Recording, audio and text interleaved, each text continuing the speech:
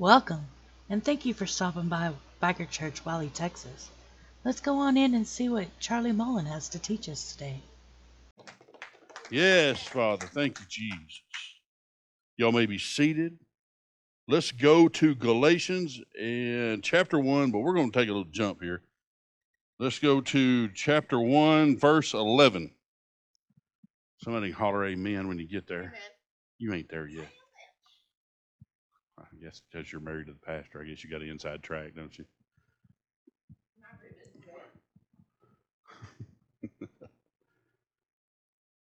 God has been really on me about who He is in me. If I'm having a bad day, I have every right in the world to treat people like snot, right? No? Well, come on, that's my feelings, and my feelings are legitimate. Not going to work. But I'm suffering and I'm having a rough day because it's hot outside.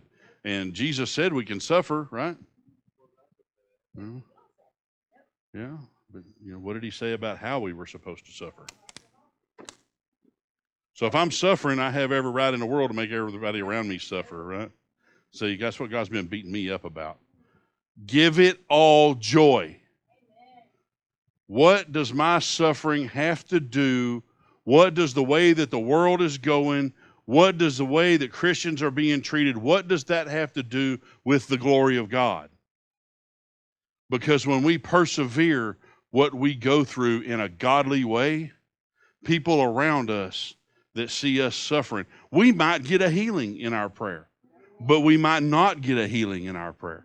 And I truly believe that when we pray for something and it's not exactly the answer that we want, that it is always the answer that we need. Because there might be somebody else in our life that is watching us suffer and wants to see how we react. And when we give all the glory to God, what do they see? They see the power that the Holy Ghost has in my life.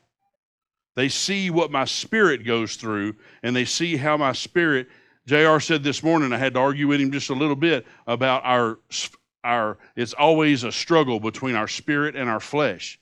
And I'm going to tell you right now that God can strengthen your spirit so much that it can make your flesh its slave. Because I'm going to tell you something. If a man who used to weigh 400 pounds can tame his flesh and make his flesh obedient to where he is now got great big guns and all big chest and stuff like that, he is training his flesh because it is within him to be dedicated enough to what he has. I will tell you something right now that's probably going to make everybody in here look at me like I'm crazy, and I'm going to have all kinds of comments on a video on this. If the I'm going to say this, if the people in this country that say they follow Christ would be half as devout as what the people that they consider their enemy, which are the Muslims, if Christian people were half as devout and did half the things the right way, like the Muslim people do, there is nothing that God's people couldn't get accomplished. The whole point is God's people have been taught to take the easy way out. Then maybe the desert's not all that bad of a place to be. I think they might have said that. Send us back to Egypt. Send us back. If life is going to be this hard, then I'll just go back to where I started from. Man, I don't want to miss out on what's up there just because there's some things in there that I don't know about. But what God had already told them is, I have already supplied the victory. All you have to do is cross the river. And a lot of us need to really get that. A lot of us need to already have that in our spirit. We just need to get our minds to understand it. That no matter what the future looks like, God has already laid out your victory. All you have to do is walk across that river and get into it. But anybody remember what happened when they were taking the ark across the river? God said, don't touch it. It almost fell. Somebody touched it just trying to keep it from falling in the water. He was dead instantly. What does that tell you about how much God's word changes to fit your personal relationship? God is God. He's always going to be God. If God says don't because it'll kill you if you do it, it's going to kill you. I have to believe that in my soul. when he told Adam and Eve, if you drink of this, you will surely die. That's because before they brought sin into the world, there was no death. Physical death was a thing that nobody knew about. And I'm telling you right now, if you don't accept Christ in your life and don't start living the way God wants you to, you will surely die. Amen. If you accept Christ into your heart and live the way God wants you to live, and here's the word everybody hates, and be obedient to His word, you will live forever in eternity. Amen. Nowhere in those scriptures does it mention your flesh. It never mentioned Adam and Eve's flesh. Body death is for certain. Spiritual death is your choice. You have a choice. You think God doesn't love us for who we are? Anybody ever wonder what would happen to Lucifer if he repented and decided to go back to God and beg for forgiveness? We serve a loving God. But see, here's what Satan did. Satan denied God. Satan thought he was as good as God. If somebody's going to get praise, I might as well get it. Doesn't work that way. So if God will kick one of the most beautiful beings ever created out of heaven for not being obedient, what's He going to do to us for not being obedient? The angels didn't have a choice but to worship God. That is why our worship game should be the strongest in the universe. Right. So, Galatians chapter 1, verse 11. I want you to know, brothers, that the gospel I preached is not something man made up. Boom, you're dismissed. This is not something that came just from one man's idea, which ought to tell you a lot about some other religions. Most other religions that Christianity or following Jesus Christ is in competition with in this world today is made up by a man who didn't like what he read in here. I can't live my life that way, man.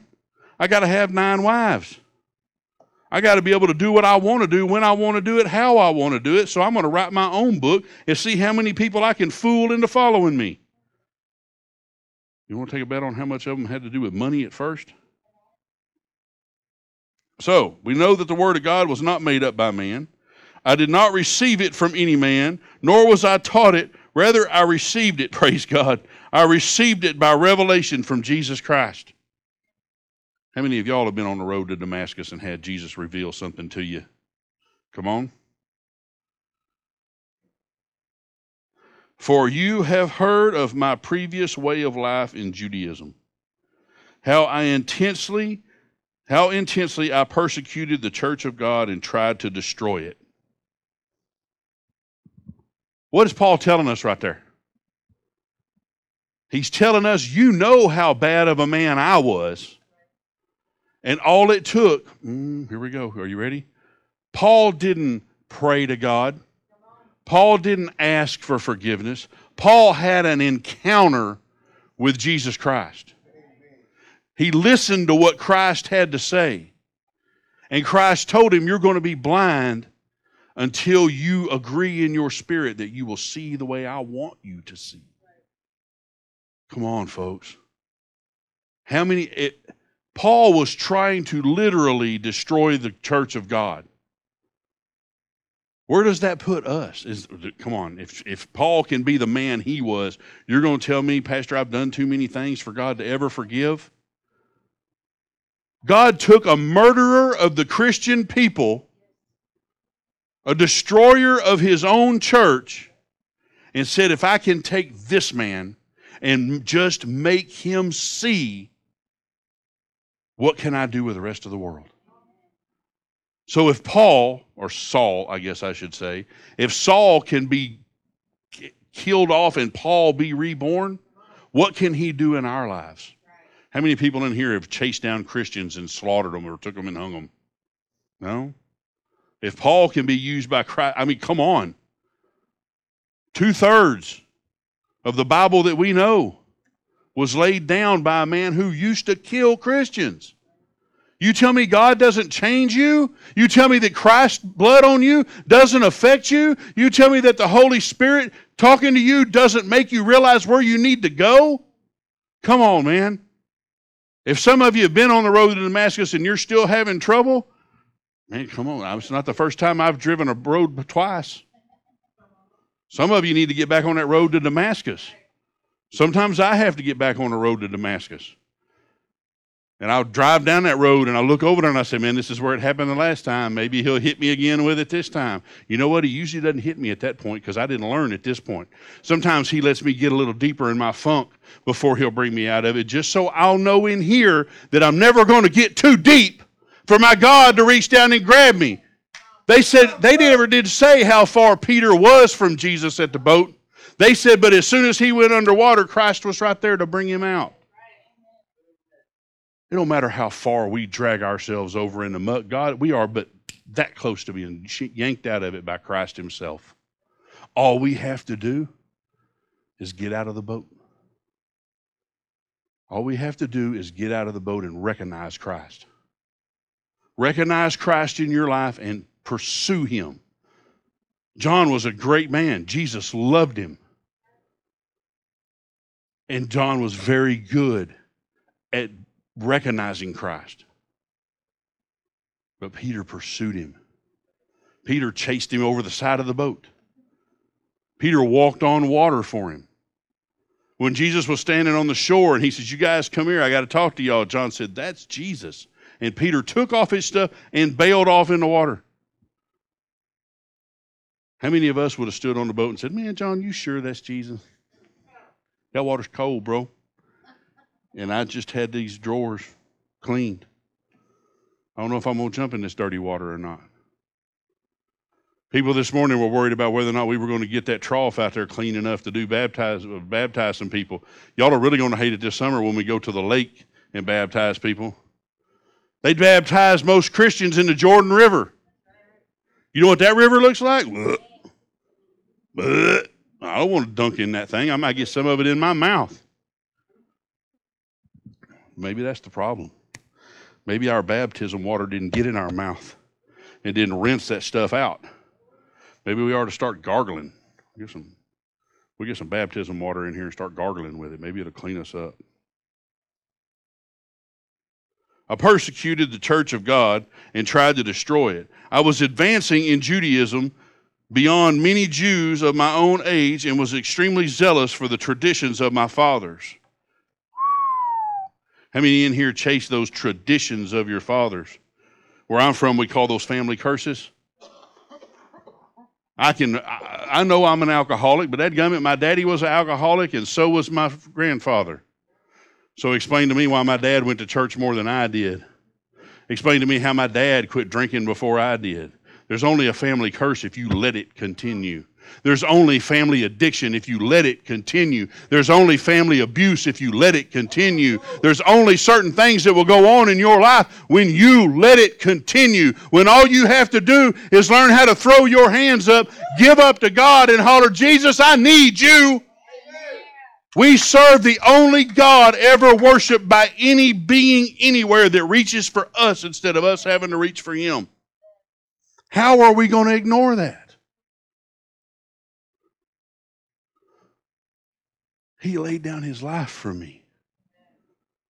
I can't tell my brothers in the flesh no when they call upon me to help. Why can I not do what my God calls upon me to do? He gave his child for me. I don't have a brother on this earth living that ever gave up one of their kids for me. I ain't killing my kid for nothing. Well, I don't know. The way they act sometimes, I think it'd be, God, you sure you don't want Abraham this one? I can tote him up the hill. Get this wood, boy.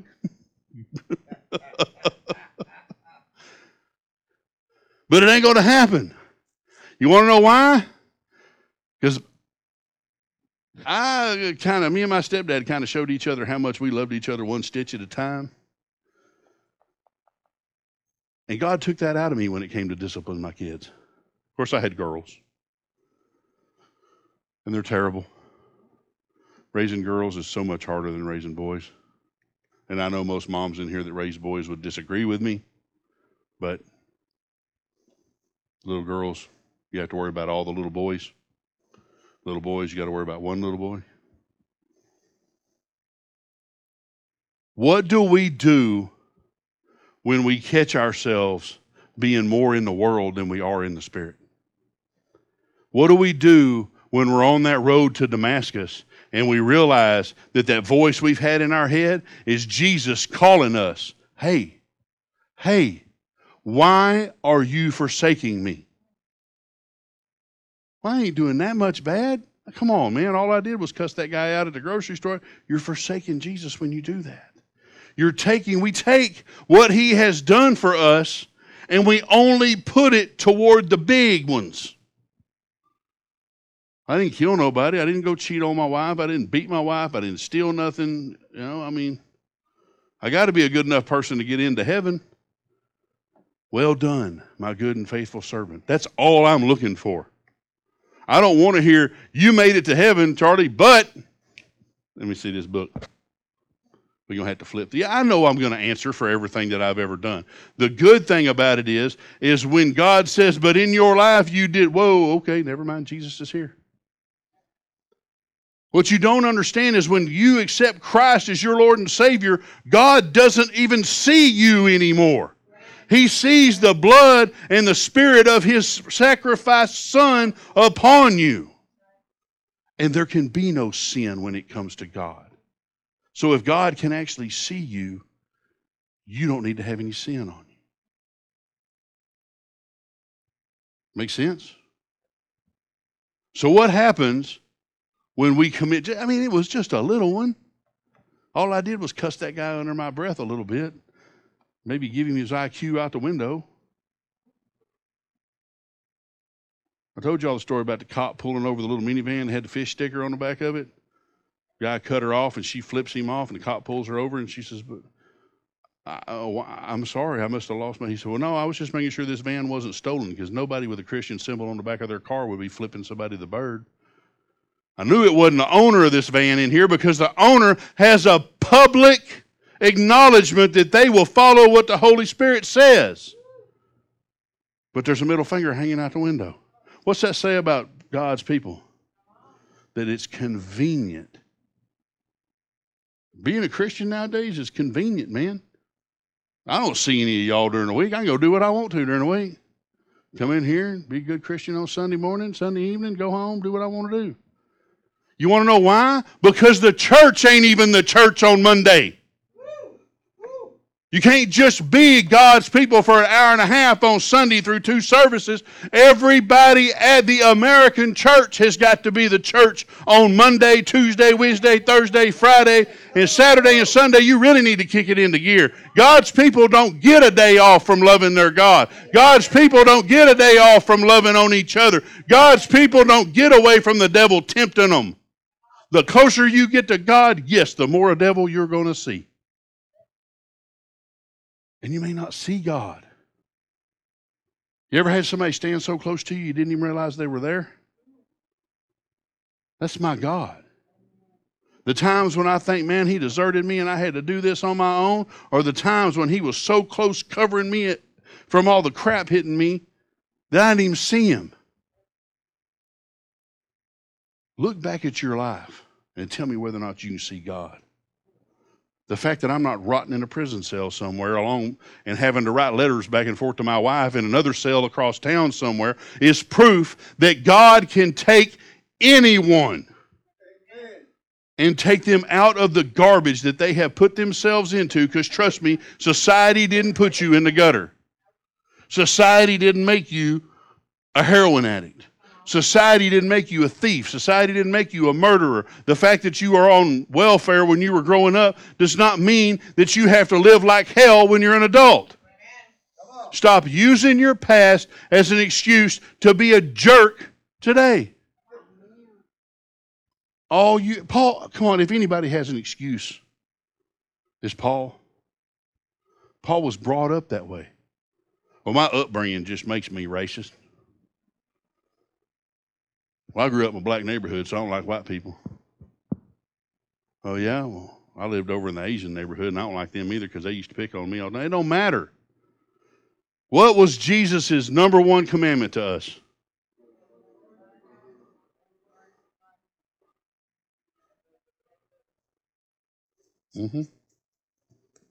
Must not love me very much when I get mad at that neighbor for not cutting their grass. You see what I'm saying? Yeah, but I love me some me. What if I paid as much attention to how happy God is with me on how happy I was trying to make myself? Because we have every right to do that, right? Isn't that our constitutional right, the pursuit of happiness? Nowadays, that's all, that right there is usually the only thing that these young people can tell you about the Constitution is I have the right to the pursuit of happiness. And in the world nowadays, that means go do what you want to do, man. It don't matter. If it feels good, do it. If it feels real good, do it twice. Keep on doing it and blame it on the fact that you were born that way.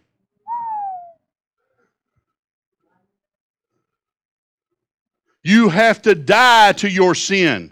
Don't tell me I'm this way because I can't help it. Paul was that way because he was raised that way. You are that way because you were raised that way. But one encounter with Jesus Christ along the roadway of your life can change it. But you have to be blinded to what the world has to say to you. And your eyes opened under the Holy Spirit to where you see things through spiritual eyes, not through worldly eyes. Worldly eyes are blind to the will of God. I want to see things like Jesus sees them. Because even the man who was getting ready to go kill Jesus was forgiven by Jesus. Peter was wafting a sword around in the air, cutting people's ears off and ready to kill everybody in the room to save his Savior or save his teacher from being hauled off. And Jesus told him, hey man, they've got to do what they've got to do. Because Jesus knew we could draw our swords, we kill every one of these soldiers right here. When does it stop? Because he knew that whenever he did something like that it stopped being about his ministry and started being about the fact that he was wanted and he wouldn't be able to go preach anywhere. Instead, come on. Do you know what the last words of Jesus' greatest sermon were? It is finished. Jesus didn't have to say a word during his greatest sermon. His greatest proof in his greatest world to God's children was the fact that he suffered so we wouldn't have to. Here's the thing, guys. I have to die. So here's what the part that they don't give you in the word, but God's been just pounding me with it. Jesus had to die so that he could go to hell and fight the battle of our lifetime. And now he holds the keys to that place. And this is the part I want you to get. The only way that you are going there is if you fight God all the way to hell. Because he's going to try. How many of y'all, when y'all were living in a world right in the middle of all your sin, felt like that now that you look back on it, how many people did God put in your life that if you'd have just paid a little bit more attention to, they would have brought you around to God? Come on, man. Hundreds. My grandmother not included. You can walk in that house my grandmother used to own, and I promise you there is 2 smooth spots on the bed, beside the bed on that wooden floor, where her knees were every night praying for my outlaw hind end. She said, you don't know how many times, her and my mother both, you don't know how many times that you've almost given us heart attacks because we hear something coming off the street and we know you were in the middle of it. My mother cried. My grandmother prayed. And man, sometimes I got to walk by the edge of my bed and look, wondering, am I wearing enough grooves in my floor? Can my grandchildren walk in my house and see where I laid down my life for them? Because you can do it. You can lay down your life for others. You take the life that you were living and you lay it down. And you take up the life that God has in store for you and you pick it up. And then you wipe the scales off your eyes and you start back down that road again. Only this time, you've got God's positioning system. GPS. I like it. GPS. global positioning system. That's a God positioning system, and you have to listen to it, man, because sometimes it'll tell you, make a U-turn. Amen. And it tells you, traffic ahead. Rough road in the area. God's going to tell you everything. Nothing is going to be a surprise. You know how it's not going to be a surprise? Because there's a couple of 1,000 pages in this book right here that says, I'm going to go through some stuff. I'm going to wander around in a desert. I am going to be persecuted because of my belief in a one and true living God. But how am I supposed to act? It's hard, folks. It's hard when the bills pile up and the sickness comes in and your wife gets sick and you can't do nothing about it, or the finances start getting tight and you can't give your wife them pretty things you promised her, or you can't give your kids everything that they wanted, and you start thinking, and don't tell me you haven't, man, if I could just hit a lick. Woo, baby, how many times have I told you that since we've been together? One phone call, one good lick, man, and I could have us out of trouble, out of financial trouble, and probably go buy us 2 new cars and put a down payment on a house. Just one good lick. And my wife says, yeah, but what happens when you're sitting in prison and we ain't got nothing? What does that, but here's the worst part that she hits me with. Yeah, but what does that say about your ministry? Local pastor arrested for now doing 20 years. Here's the thing.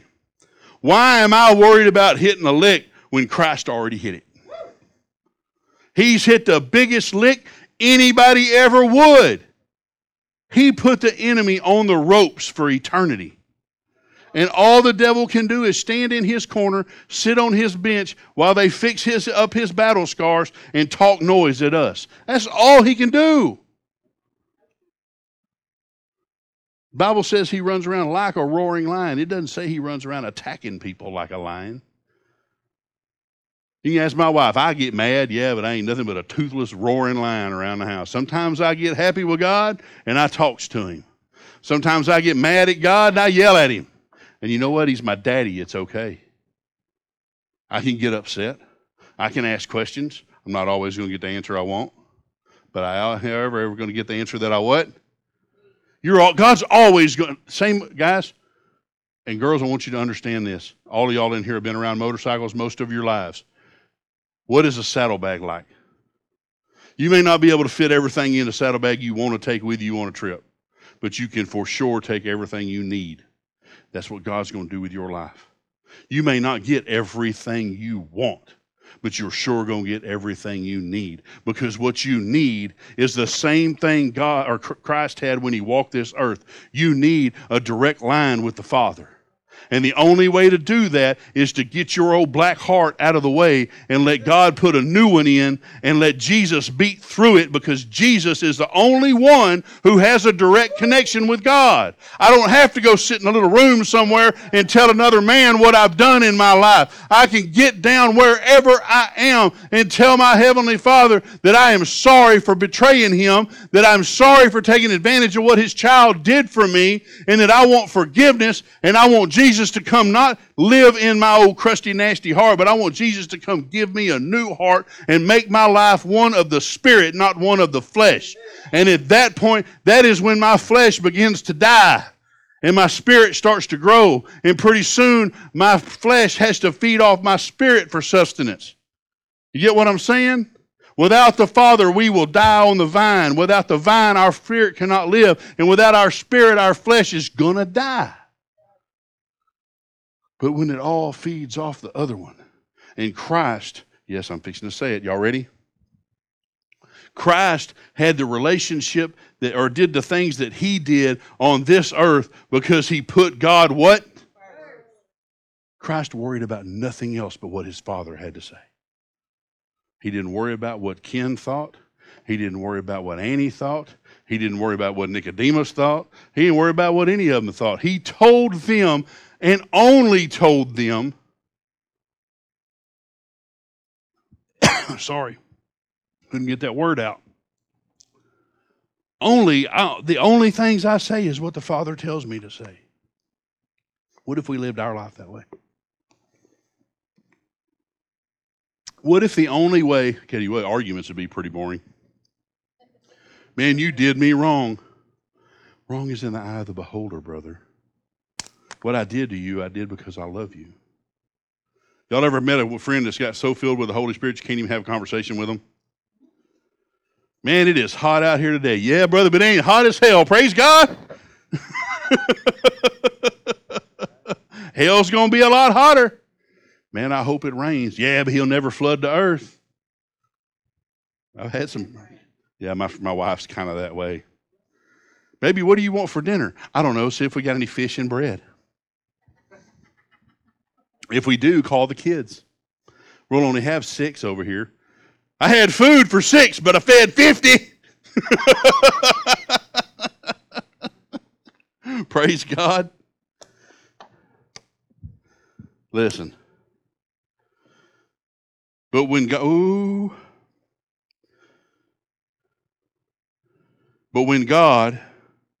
who set me apart from birth and called me by his grace, was pleased to reveal his Son to me so that I might preach him among the Gentiles. But when God, who set me apart from birth and called me by his grace, was pleased to reveal his Son to me so that I might preach him among the Gentiles. Come on, man. From birth. God knew that we were going to be right where we were going to be at the time of our birth. Or he had a plan anyway.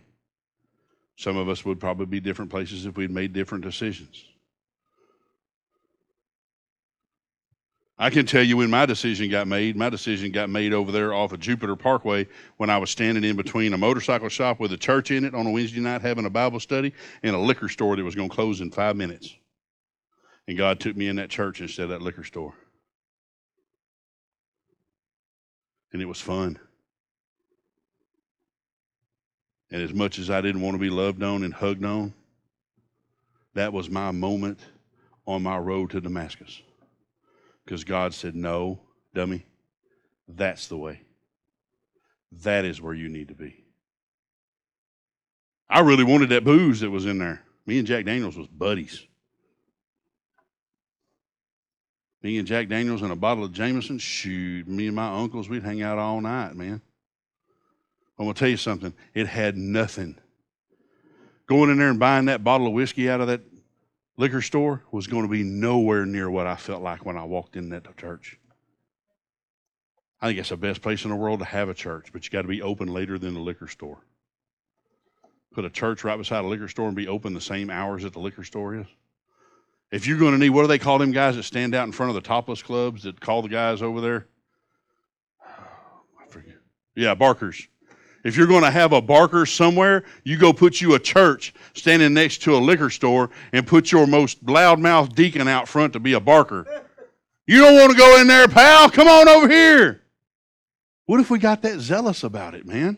Do we absolutely have to have the church right next door? Or can you go to the liquor store and ask somebody if they want to get higher than they ever been before, put them in the car and drive them down here and pray for them? Come on, man. Best high I ever had was when the Holy Spirit laid me out in the middle of the floor. Come on, man. I've had other substances lay me out in the floor too, and I didn't get out of that floor feeling near as good as what I did when Jesus got a hold of me. And no hangover. Well, I'm not going to say I didn't have a hangover. My body was sore as everything else. I think that was weakness leaving the body. I did not consult. I'm not sure I want to read this next one. I did not consult any man, nor did I go up to Jerusalem to see those who were apostles before I was. But I went immediately into Arabia and later returned to Damascus. Then after 3 years, I went up to Jerusalem to get acquainted with Peter and stayed with him 15 days.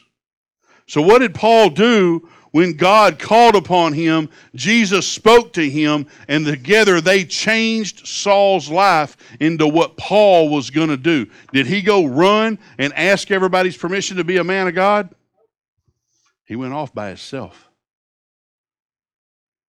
He went off by himself to go let God download what he needed to be doing.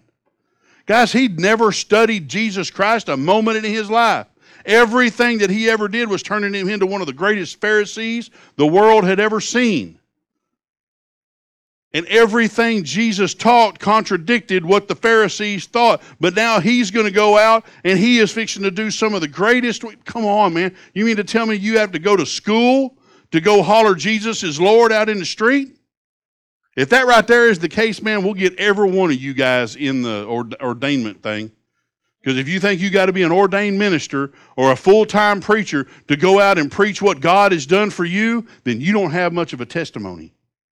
Because I promise you this, if you hit 10 grand on a scratch-off lottery ticket 10 minutes from now, everybody in Wiley's going to know it because you ain't going to shut up about it. Well, I'm here to tell you right now that the greatest gift a man has ever received is waiting for you right up here. Amen. All you have to do is stop.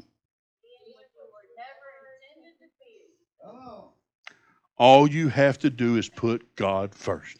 All you have to do is stop being what he never intended for you to be. All you have to do is accept the greatest gift ever given to anything breathing and accept eternal life in heaven, worshiping your God. Now, if you don't know that you know that you know that that's where you're heading, I'm not going to make you come down here on this floor and lay out and pray for 45 minutes. I'm going to tell you right now, you better get in front of somebody and tell them that you need some help finding out who God is. And if I happen to be that somebody, that's fine. If my wife happens to be that somebody, that's fine. If JR happens to be that somebody, that's fine. If anybody in this church happens to be that somebody, that's fine. Because every one of you has the same job that I do. I'm just louder than you. I have a speaker. That's the only reason I'm louder than you. I tell people all the time, I don't run this church. God runs this church. I just do the direction he tells me to run in it. Y'all run this church. Whatever God's people want in this church is whatever God's people will get in this church. You just have to accept being one of God's people. Because you can't be the world's people Monday through Friday and be God's people on Sunday. He won't take it. You know what he's going to ask you? Where was you on Wednesday? Where was you yesterday? Why do you smell like booze on Sunday? I don't know.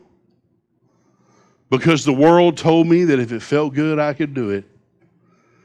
The world told me they drank wine in the Bible. Drink all the wine you want to. You ain't got to answer to me for it. Don't get me wrong, I'm not saying you can't have a glass of wine. Jesus had a glass of wine. I'm saying don't go out there and get hammered every day of the week. Not only because it is against what God said, but guys, it ain't real healthy. I've actually heard that a glass of wine a day from my doctor would tell me that a glass of wine a day would actually help with some of your stomach issues and stuff. But here's the way I see it. If my brother in the back here is having a problem with alcoholism and I happen to be walking around my house having my one glass of wine a day and he knocks on my door and comes in my door because he wants to talk about I'm having trouble with my drinking, well, I'm not supposed to be a stumbling block, so I don't.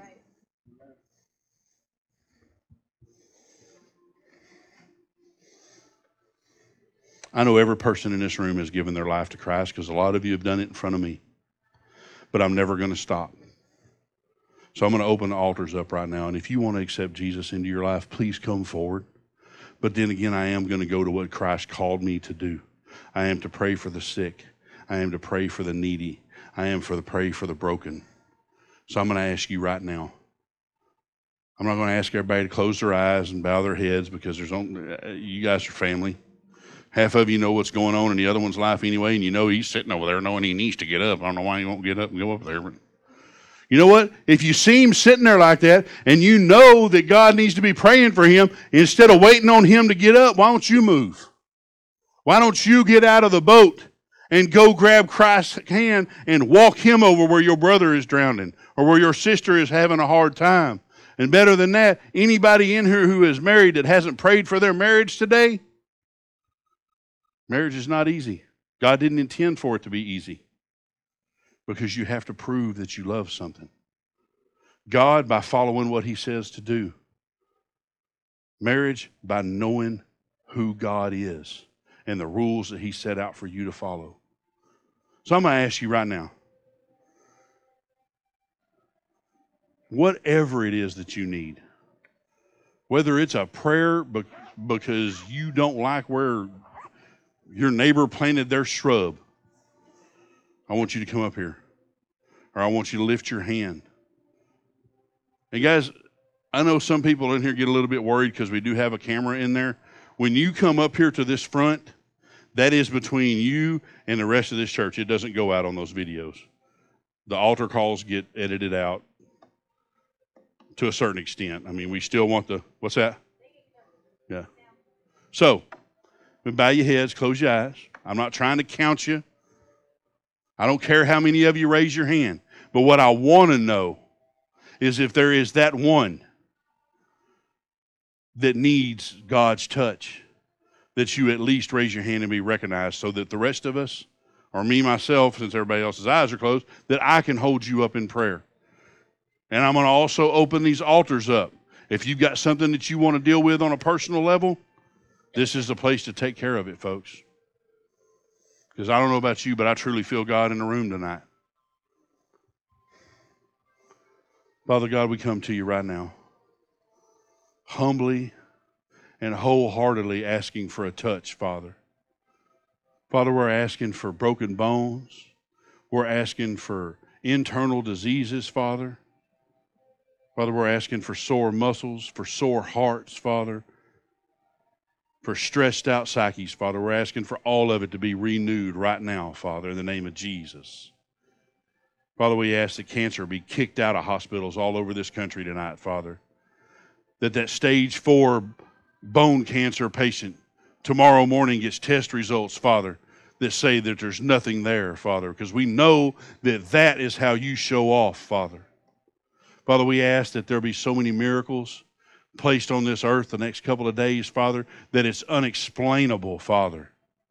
That hospital wards, cancer wards, and burn wards, Father, and children's wards, Father, are emptied in hospitals all over this world, Father. That abused women, Father, are freed from their captors all over the country, Father. That sex slaves are no longer needed, Father, because porn was wiped out, Father. That lust was wiped out of the earth, Father. That the sex trade has no more place in this world, Father, because the only thing that people are worried about getting worked up about, Father, is your touch on them, Father. Father, it's all this in Jesus' name we pray. And I ask that you go with us and guide us and protect us. And Father, we will give you all the praise. Amen. Thank you for joining us today. If you have prayer requests or need to contact us, please email us at bikerchurchwileytexas@gmail.com or call 214-283-0620. Please send all written correspondence to 303 Highway 78, Suite 103, Wiley, Texas 75098. And if you wish to make a donation, please make all checks payable to PSMM. God bless you and have a great day.